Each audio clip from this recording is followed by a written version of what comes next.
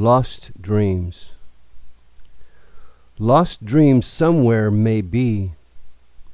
Cerebral tapestries conspicuously absent of rapid eye movement, suppressed, circumvented by drug distraction and will.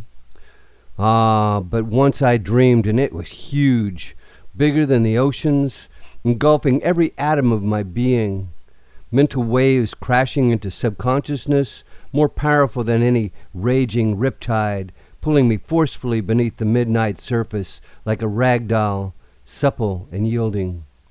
Once I plunged eagerly into these diabolical seas, thirsting for some tiny droplet of insight, praying that happiness would make itself manifest, borne on the wings of a moonlit dream. Once I swam shapeless, trying to recreate the face of that nocturnal god, hoping to make sense of being tickled until I cried, and cousins twice removed. Once I swam fearlessly, diving for the wreckage of my disconnected life, seeking inspirational songs with happy endings and post-pubescent poetry. But that baby died.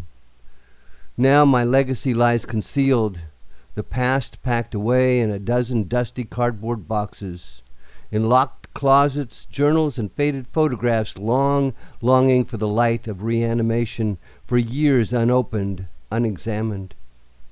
A schoolboy's imaginings held tenaciously in place by the sticky threads of a spider's thin web, suspended memories breathing softly, barely a whisper in the darkness.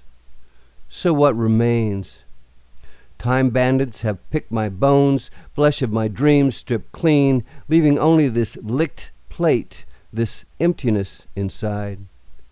It's an old man's curse. Tonight's repast, a distorted view of someone else's yesterday, old homemade movies scratched and partially erased, useless to a feeble mind. Bewildered, I lie awake, inspect my bedroom ceiling, ponder my fading recollections until another inconsequential day breaks. Truthfully, though, I know where the old man's dreams reside. I know exactly where they hide. I remember the places so carefully chosen.